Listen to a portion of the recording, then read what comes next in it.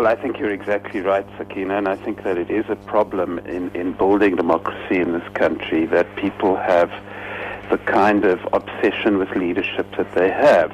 I mean, I suppose in the political sphere you can put it down to the fact that our first president was regarded widely as one of the great leaders of the 20th century, and so I suppose it's a bit understandable.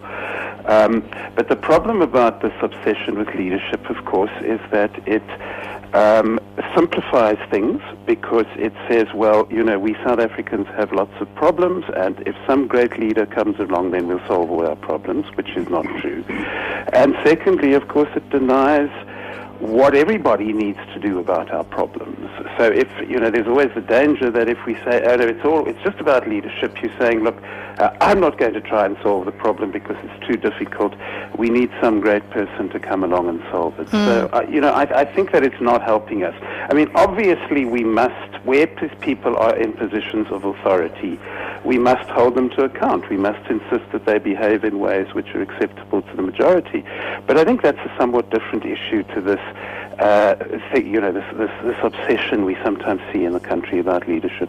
And the fact that we tend to characterize it in that way, where we reduce leadership to political leadership, Archbishop, is perhaps an indictment on the rest of the leaders in society, because they obviously are not registering on the radar of many people.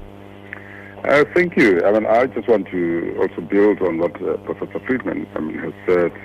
We are all leaders, and perhaps the question should be, what are our aspirations as South Africans today? We had aspirations 20 years ago, and setting a value framework produce certain kinds of leaders, and we should be creating once again a national conversation on what type of questions are we asking, what type of values are we espousing, and what type of answers do we all need. And if we ask those questions, we raise leadership to a different bar.